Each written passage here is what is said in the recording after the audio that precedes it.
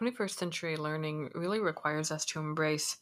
what Thomas Carroll describes in his understandings of how the learning process as a diagram has changed from the 20th to the 21st century. So, in his example, we see learning in the traditional sense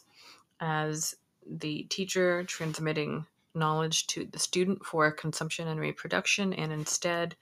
um, Carroll advocates for a diagram, a representation of knowledge in which it is passed and exchanged equally between teacher and student.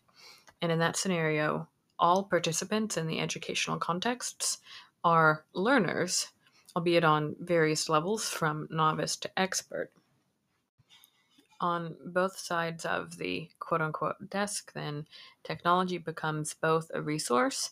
through which we access knowledge and a constructive tool through which we create representations of knowledge. In my own thinking, I began to draw an analogy between books and libraries as representations and resources of knowledge compared to that of technology and computers as representations and resources of knowledge. Previously, the more books that you had access to, the more knowledge you had access to,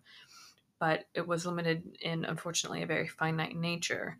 as compared to with the advent of the internet as we know it and the idea of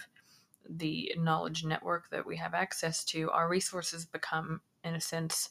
unlimited. In the same vein, although there are significant tangible barriers to representing your knowledge through the written word in a book for most people, the number of barriers to knowledge representation through computers and technology decreases significantly for the vast majority of the population, which arguably is the real game changer and why some have called technology and computer the great democratizing force. In order to see any type of meaningful change in our teaching practices, we have to remember what we know about learners in general, whom we often conceptualize only as novice learners, in the words of Thomas Carroll, and begin to apply those principles and practices to ourselves as teachers or expert learners, in his words. So, if we want students to be able to experience the 21st century learning vision of collaborative, constructive, democratic